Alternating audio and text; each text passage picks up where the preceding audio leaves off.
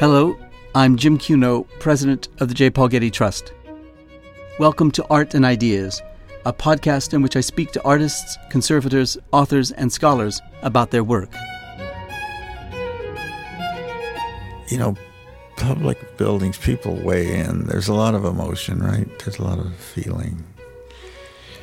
In the end, I think it's great because when it's finished and it's good, man, the kudos and the wonderful love you get, because they all feel like they're part of it, I think. In this episode, I speak with the architect Frank Gehry in the third of 4 conversations we recorded for this podcast.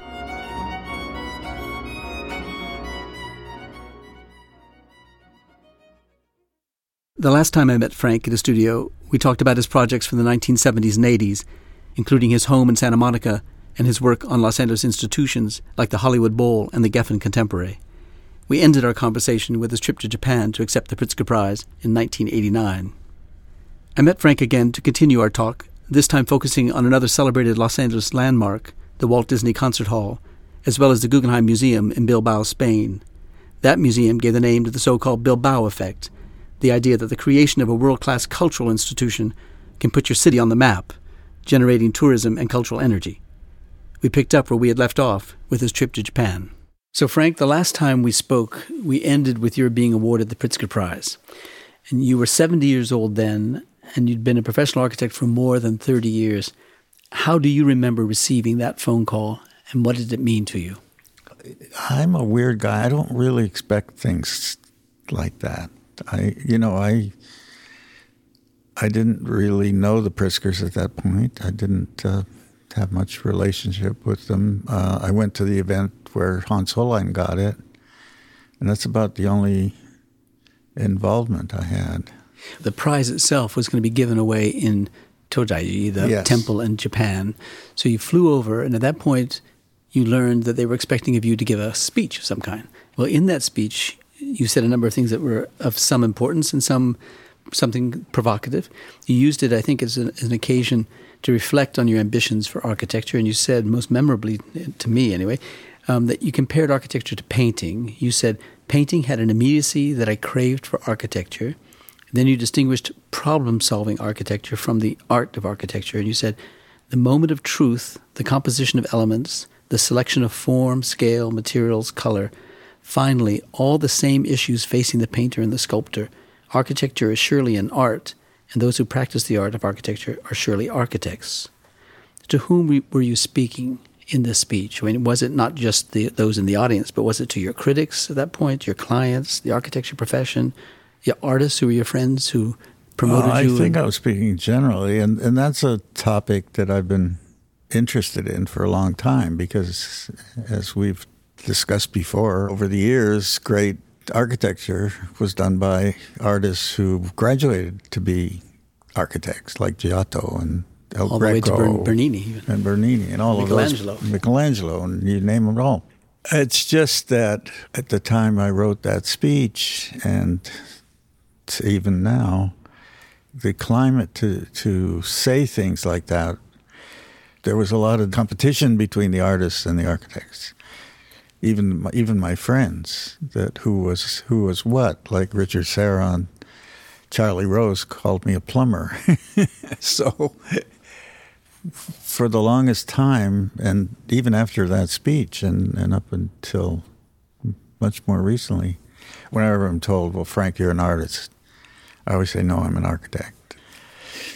Because I don't want to get into the argument. I don't want to talk about it. I don't want to discuss it. So what?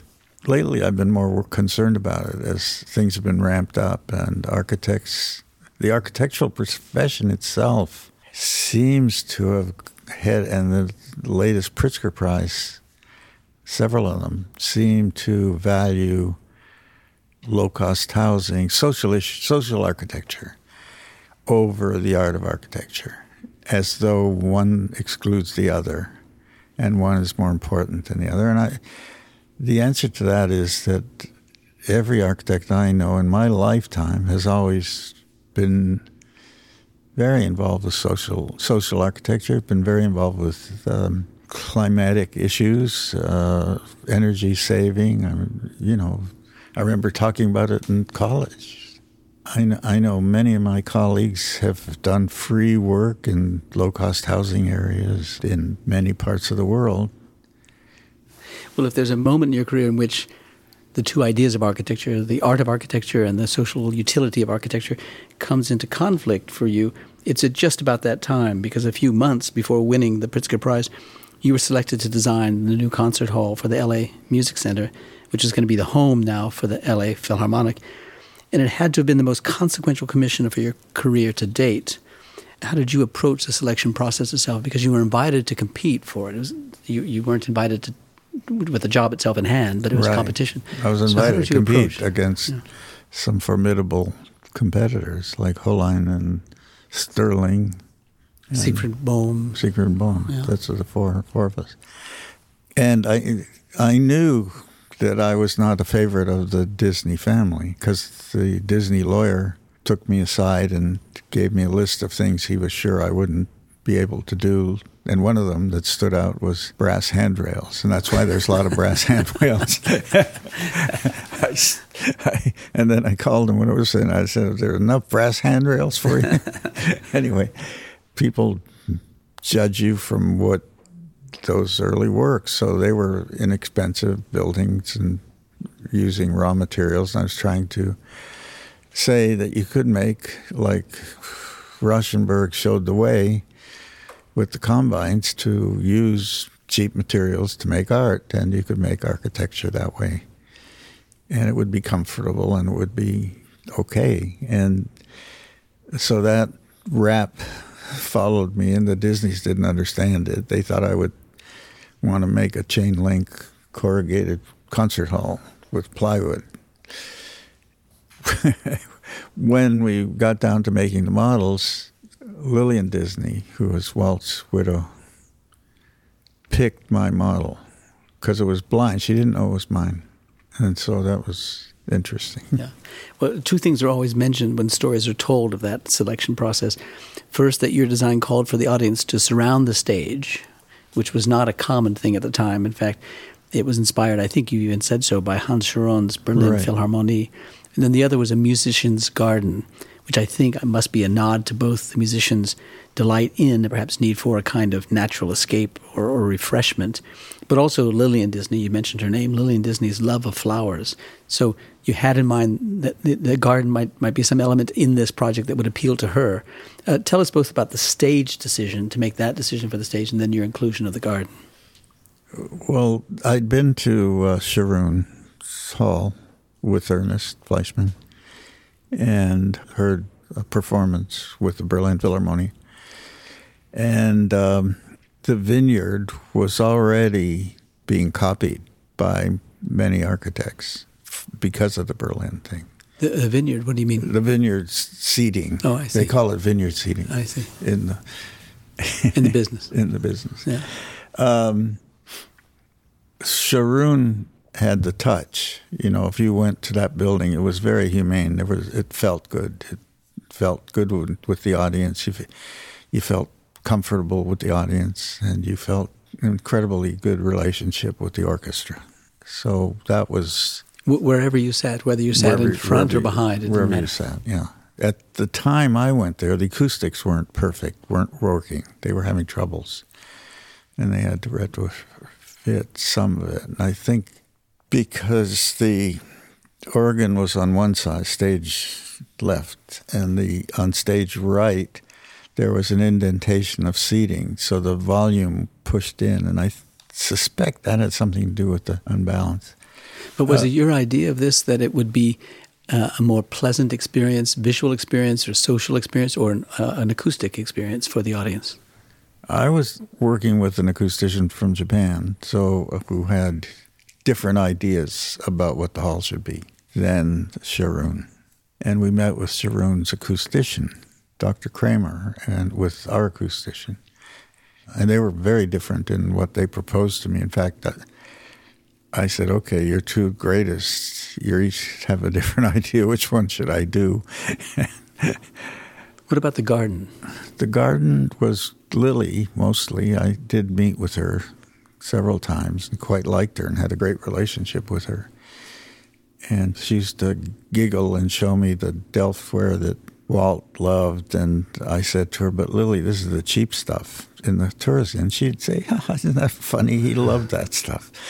And so after she died, I made that fountain, and I ordered the cheap stuff, and the Delft people knew what it was for, and so they sent us the expensive stuff. So we broke 6,000 pots. Anyway, the garden, the seats are colorful, the carpet's colorful, the garden is accessible from everywhere and has beautiful trees and so on. And that was all for Lily and for the musicians to use while they were there. Yeah. It was also intended for intermission.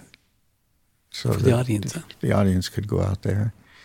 We designed rolling carts and bars, but they never did it. Yeah. I don't know why they never did it. Well, it's fair to say that the project wasn't an easy one. No. And just the rehearsing of the constraints on the project is daunting. So the Music Center was going to own the building itself. The LA Philharmonic was going to occupy it. The LA County owned the land and agreed to build the parking garage beneath the concert hall. The Disney family was to be its major benefactor. And then you had multiple contractors and consultants working for and against you. So was it clear from the beginning for whom you were working when you were given the commission, and were you prepared for the complexity of the situation?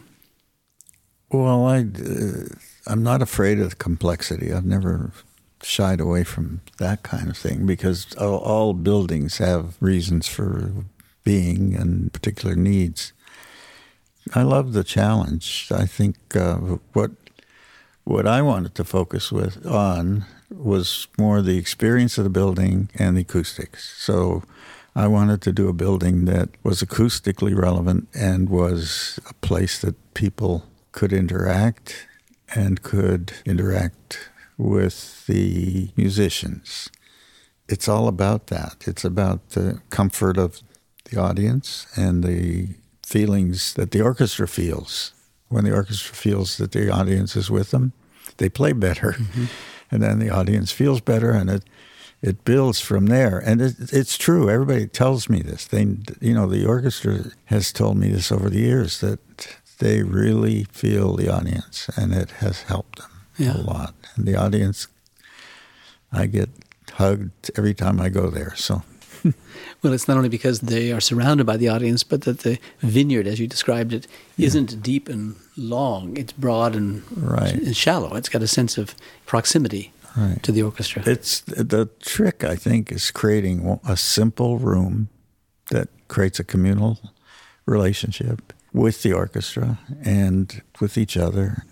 The architecture not overbearing, that it is background. And there was a lot of pressure on you at the time to move quickly with the project.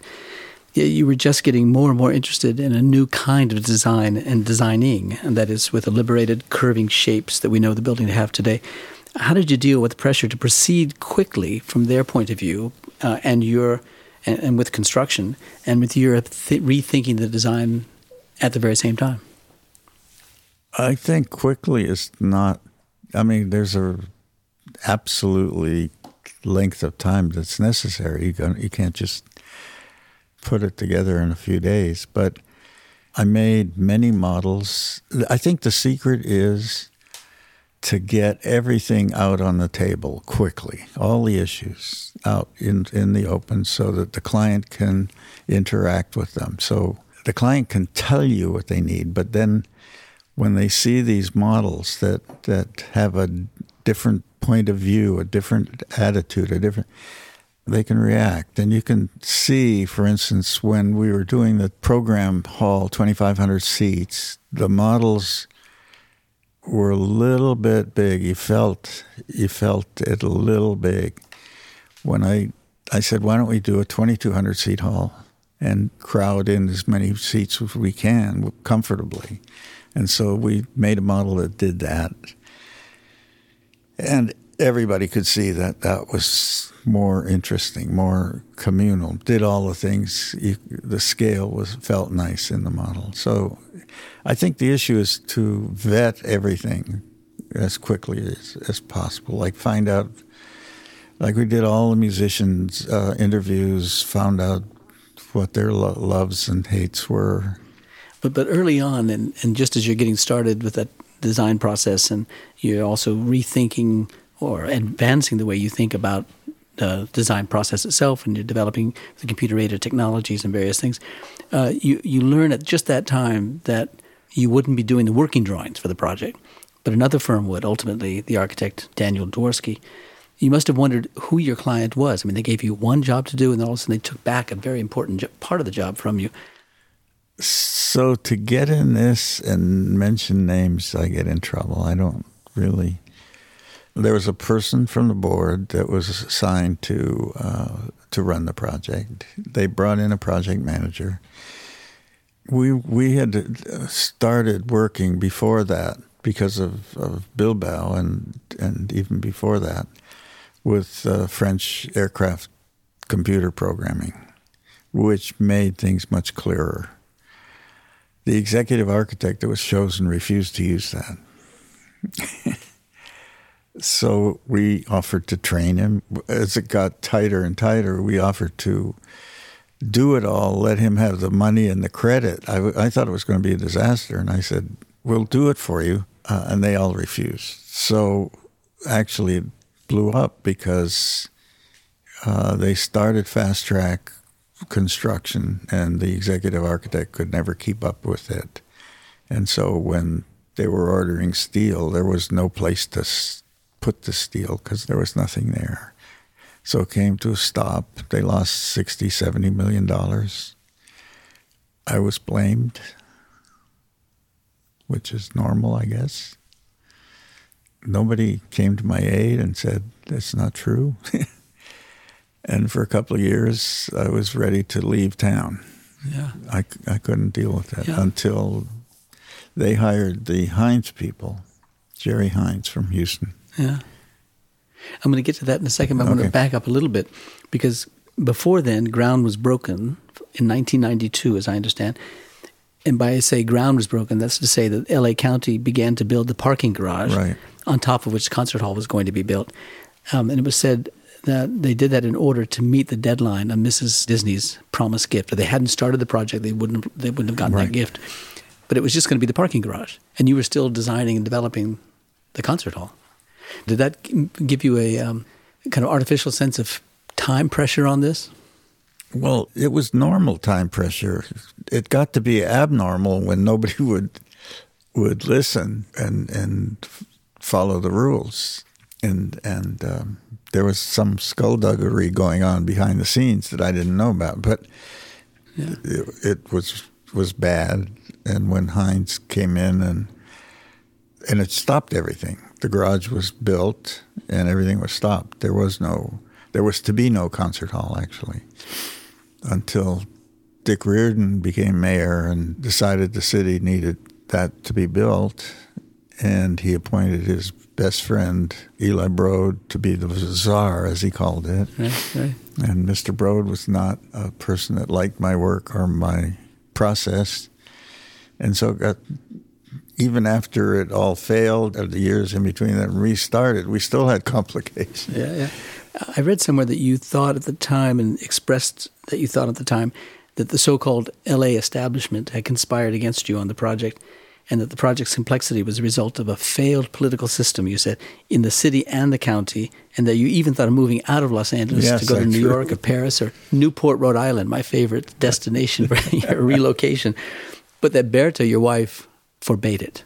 Right. The thing that changed our mind was in between the first disaster and during the hiatus, they hired the Hines people to come in and evaluate what happened the first time. And the Hines people came to me and said, you've been screwed. It's not your fault.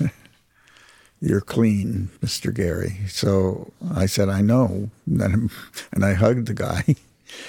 And so going forward, I had a clean slate and a new team. And I had the problem of Eli, who tried again to take the project away from me.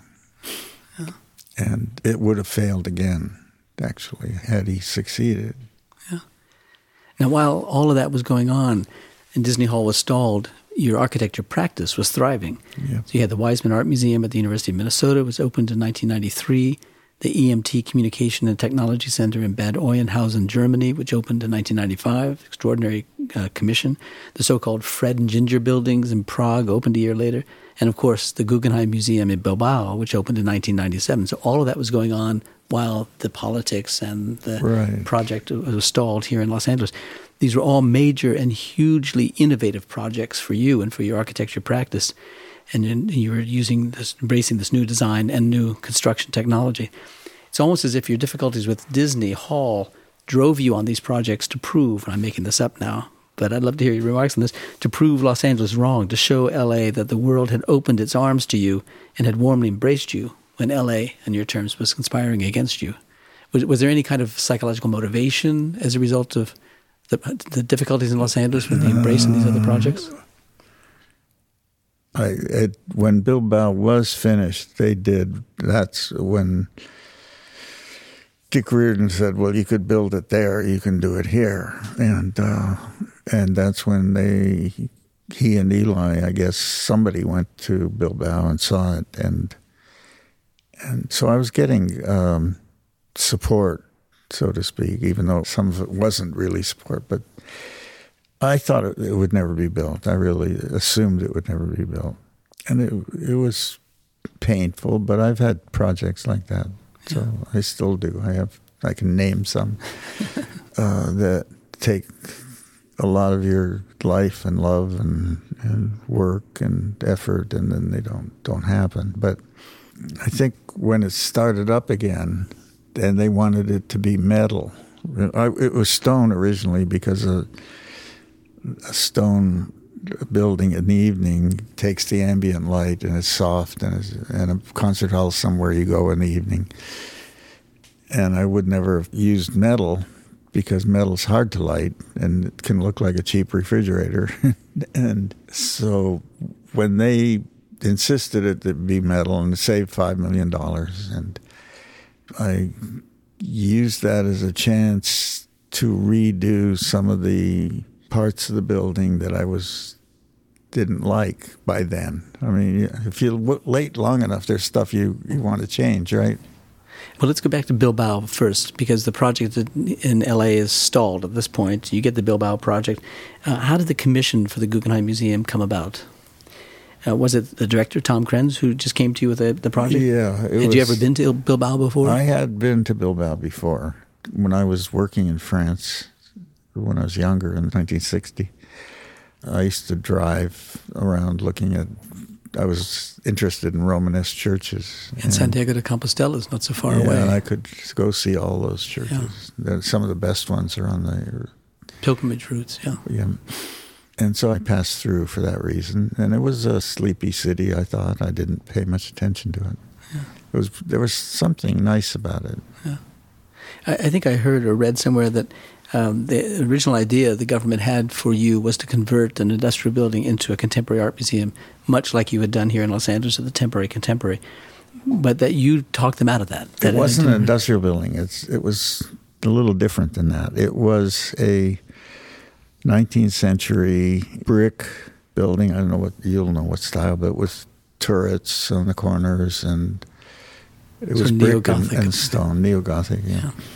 What was left of it was the exterior wall.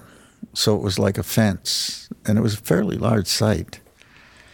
And it fit perfectly in the neighborhood houses and everything.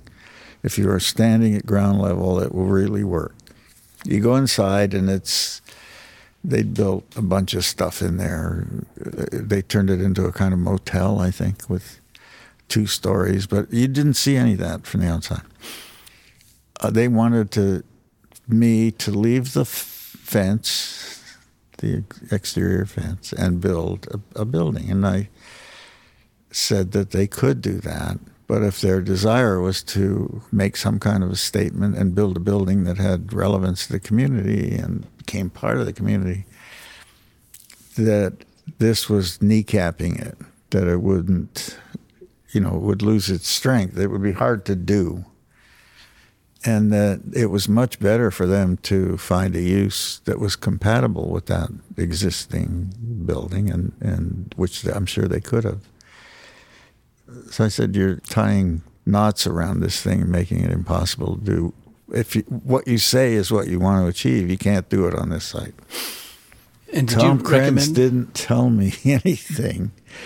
Then we went back to dinner that night at the hotel, and all the city fathers were there, and I was sitting next to Krenz. They asked me what I thought of the site, and I told them what I just told you. And I was expecting a big kick in the shins from Tom, but he didn't. And we then had a few drinks and walked up on the hill and looked back at the city, and they said, where should we build it? And if you go to the city, the hills are quite beautiful, and they surround the river. And you look down at the river, and there was an old brick factory, and I could see that it had a relationship to the city hall, that even the city hall was further in the river. There would be a way to talk to each other. And so I said, there. And they said, well, it's possible. The brick factory is going out of business, and so on and so forth. And nobody yelled at me. The next morning, I had a meeting with all of them, and Tom said to me that was the same site he picked and talked to them about. So apparently they'd had some discussion. I'm not sure about that one. Right. But your timing was fortuitous because it coincided precisely with the greater comfort you had or a greater understanding you had of the technology that you were developing out of the Wiseman. And we were able to build that building exactly on budget, which in the Basque Country is mandatory. If you shake hands and say you're going to do something, you better do it. Yeah. Well, your clients not only shook hands with you, and so they had the money to pay for it, at least at that level, and they had the will to do it, and they thrust you into the job, and they got it done quickly. And it was $300 a square foot, which is unheard of. And it was a triumph. Yeah. And since then, they told me they've earned 3.5 billion euros. Yeah. And it associated you with something called the Bilbao effect, the idea that a cultural building could provoke a wholesale redevelopment of a city, which we've known, which we've seen. Including the politics. Including the politics of it all. Did that reawaken in you or confirm for you your belief? I thought it was a miracle. I didn't, You thought it was a miracle? I didn't. But you had even at Harvard, as we talked about earlier in previous podcast episodes, at Harvard had an understanding of what urban design would be, that it would coincide with the elegance of architecture, and that it could actually provoke a redevelopment of a city. Yeah, and there's plenty of examples in the past, right, where it did happen, where it was done. And so it happened again. And it didn't have to be a Greek temple. Right. But then in 1997, the Pritzker Prize ceremony was held in Bilbao, at the museum at Bilbao, the Guggenheim, 10 years after you had received it. And for many in Los Angeles, it must have raised the question of how this small, some might even say, as you described it, a small city in northern Spain could succeed with a triumphant, transformative Gehry building when Los Angeles seemed like that it could not. Did that provoke, you already mentioned Dick Riordan, and who became mayor in 1993. Right. Well, Dick Riordan, I didn't know him well, but he was a hockey player, skater, and so he and I used to skate together. And during those skating around circles around the ice, we would talk about the city. And in fact, when he ran for office, he sought me out to be on a committee for him and create a group of architects for him, which I did. And I quite liked him, and I thought he had some energy, and from a different kind of energy than the normal politician. Well, when you learned that he was going to revive interest in and try to succeed with the project, and that he brought Eli, you already mentioned Eli Broad, onto the project, and you had had a history of some difficulty in your relationship with Eli, and the campaign launched then shortly after Bilbao opened. Did this revive your confidence, even though you had a history of some difficulty with Eli? Were you now confident with Dick Riordan and Eli together, with this campaign being launched, with the success of Bilbao, that it could start? I was worried about my past experiences with Eli, that some of his thinking would come to haunt me, and I tried my best to not have it go there, but inevitably the issue of who did the working drawings came up, and inevitably the backlash from his misunderstanding what I was doing when I was designing his house. Because every time I would meet him, have discussion on his house, there would be new inputs. I'd go back and redo the design, and I did it 2 or 3 times, and he read that as my inability to focus or whatever, and it was all about him trying to please him, but it backfired. So that mentality came in. He was not going to let that happen. That here the design was done. We just want to change it to metal, and he thought you could just write metal and it would be metal. And Gary, you can get some. He had the Gruen office, my old office, ready to do the working drawings. And they were not capable of it. I'm sure they were not. And they would have been just as messy as Dworsky, probably. But and just as this was happening, more than 200 architects from around the world took out an ad in the LA Times newspaper calling for Disney Hall to be built, and you to be the architect of Disney Hall, of course, in the design that you proposed it. And the architects included some of the most influential architects in the world. I mean, like Philip Johnson, Rem Koolhaas, Richard Rogers, Tadeo Ando, Richard Meyer. That must have felt like you got some wind in your sails. Right. It was unexpected, and it started by Tom Main, who did that. Pritzker Prize-winning Los Angeles-based architect. Right, yeah. Nice guy. Yeah. So that must have made you feel good about that. Yeah, it did. Yeah. But nevertheless, the project got stalled again because you walked away from it and you wrote a letter to Eli, which got published in the LA Times. And you said some things in the New York Times that I forget not so positive about that relationship, but you had walked away, so the project died, as far as you were concerned, a second time. Yes. It was a Friday night at the bar in my neighborhood. He said, "I'm taking the project away from you." And I looked at him and I said, "Well, I guess it was meant to be." And I walked out.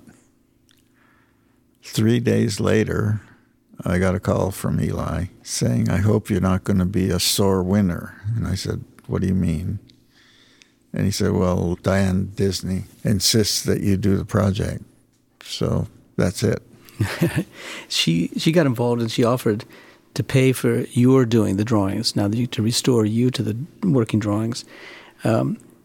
She said, I read somewhere, that we promised Los Angeles a Frank Gehry building, and that's what we intend to deliver. And that's what happened. Mm-hmm. So you were made the sole architect at that time on the project, and construction begins in 1999, 10 years after you were selected as its architect, and the hall opened 4 years later in 2003. So it took, from the moment the gun went off in 1999, it was completed and opened in 4 years. Mm. Tell us about Diane Disney and about your relationship with her and her commitment to the project and to the legacy of her father and mother. Well, I had met her during the process for the first go-around, the second go-around. But I was instructed by her lawyer and our lawyer not to talk to her. That this was family, they wanted privacy, they didn't want to be involved, they would blah, blah, blah. So, I shook hands and walked away. I was obedient. After the board meeting where Eli went and told him that he had dismissed me, apparently she got up and said, "I will give you the remainder of my mother's bequest," which at the point I think was $25 million. When and if Frank Gehry is reinstalled as the architect. And that was it. So that's when Eli said, "I hope you're not a sore winner." Then we proceeded with the work. I called her then. I asked to meet with her, and I asked her why she did that. And she said her father used to come home from the studios beaten by the people in the studios, and it felt like that to her, and she didn't want that to happen. So. One gets the impression that they respected you, your art, your architecture, and they took a hands-off approach to it, and wanted only for it to be of the highest quality it could be. Right. Yeah. So once you're now back on the job, your experience as an architect in the intervening years had been one of great success, and the work that you did advanced your design understandings of the technology with which you could design and how you wanted to use that technology for new designs and so forth. So when you came back onto the job, it must have changed in ways other than changing out the stone and putting in stainless steel. It must have been a whole rethink or temptation to rethink a lot of it, because you were a different architect at that time. Yeah, but I couldn't change the forms. I didn't want to disrupt what we had, so I followed that. I mean, changing to stainless steel was a revision, but not that complicated. So what were your biggest design challenges in the restart of the project? Was it the acoustics itself? Because at this point now you're working with Yasuhisa Toyoda. Who chose him for the job, and how closely did you work with him? Ernest Fleischmann chose them based on Suntory Hall. In Tokyo. But it was pretty good acoustics, and the LA Phil played there, and they loved it.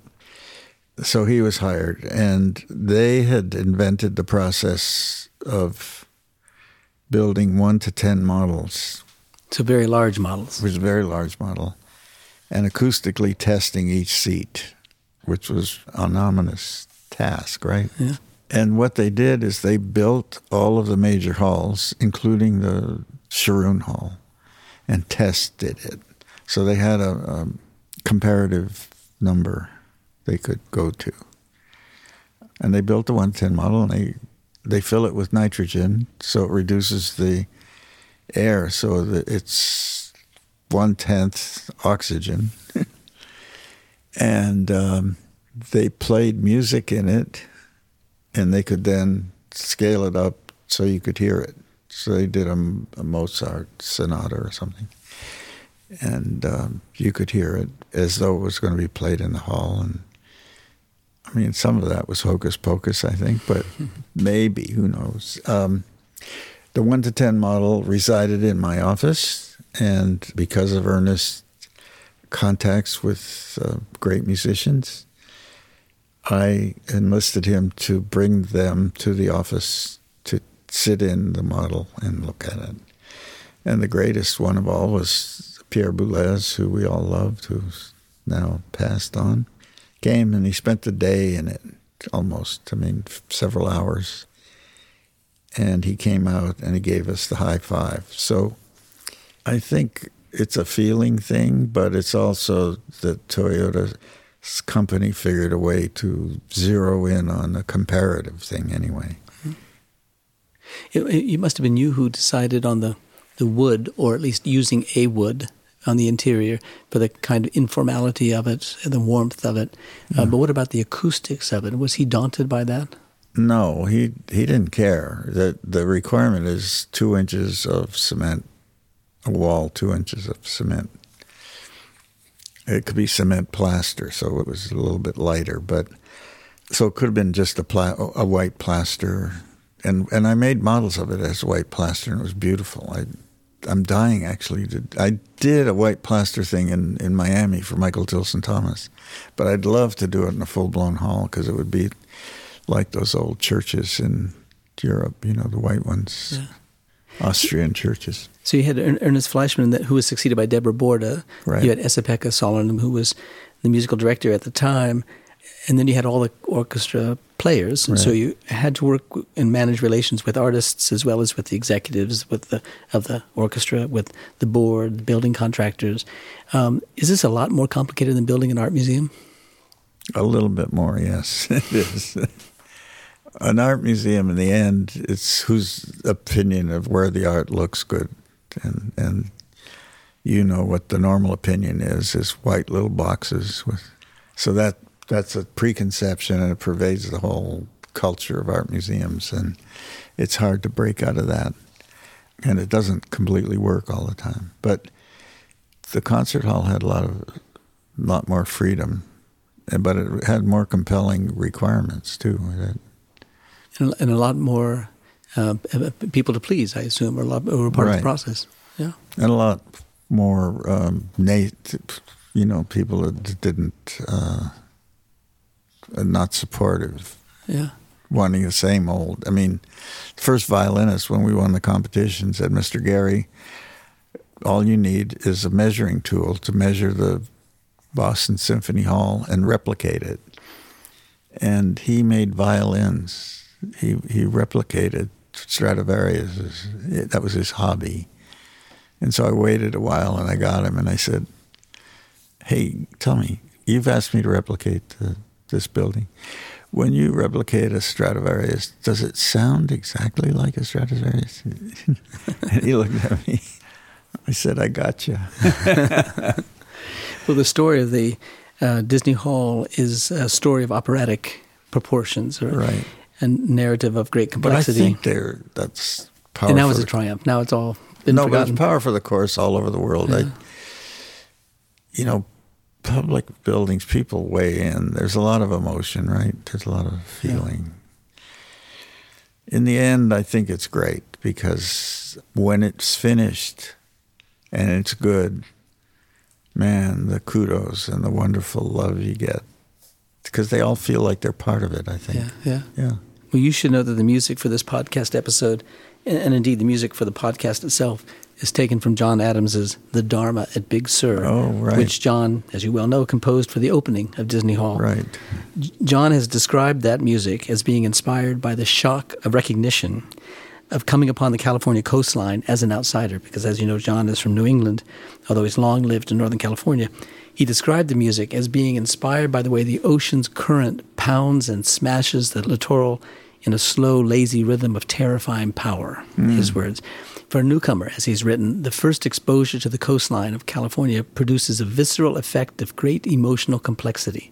And he cites the inspiration of another outsider, Jack Kerouac, whom he says comes closest to evoking my own sense of liberation and excitement, an ecstasy that is nevertheless tinged with that melancholy expressed in the first of Buddha's Four Noble Truths, all life is sorrowful. So I wonder if you remember... John Adams, he's a poet. Yeah. I wonder if you remember the orchestra playing John's composition that night at the opening of Disney Hall, and if that combination of ecstasy and melancholy matched your own early experiences of the California coastline itself, but the experience of opening that concert hall that night. I don't remember it in that detail. I loved the piece, I remember, and it sounded great in the hall. Was there a tinge of melancholy that Probably. evening? Yeah. I don't remember. Only a sense of triumph? A sense of triumph, maybe. Yeah. Well, it is a complicated story, as we have said and I tried to describe, but it has resulted in a great triumph of the city, not only as you anticipated it to be in terms of a house of music and of art, but as a powerful statement for the redevelopment of the center of the city, which you're engaged. So I want to thank you for this, talking with us this afternoon. And as always, it's fun to be with you, and I look forward to our next conversation, at which we'll discuss your latest interest, which is the LA River. Wow. It's not just a creek. So thank you, Frank. Thank you.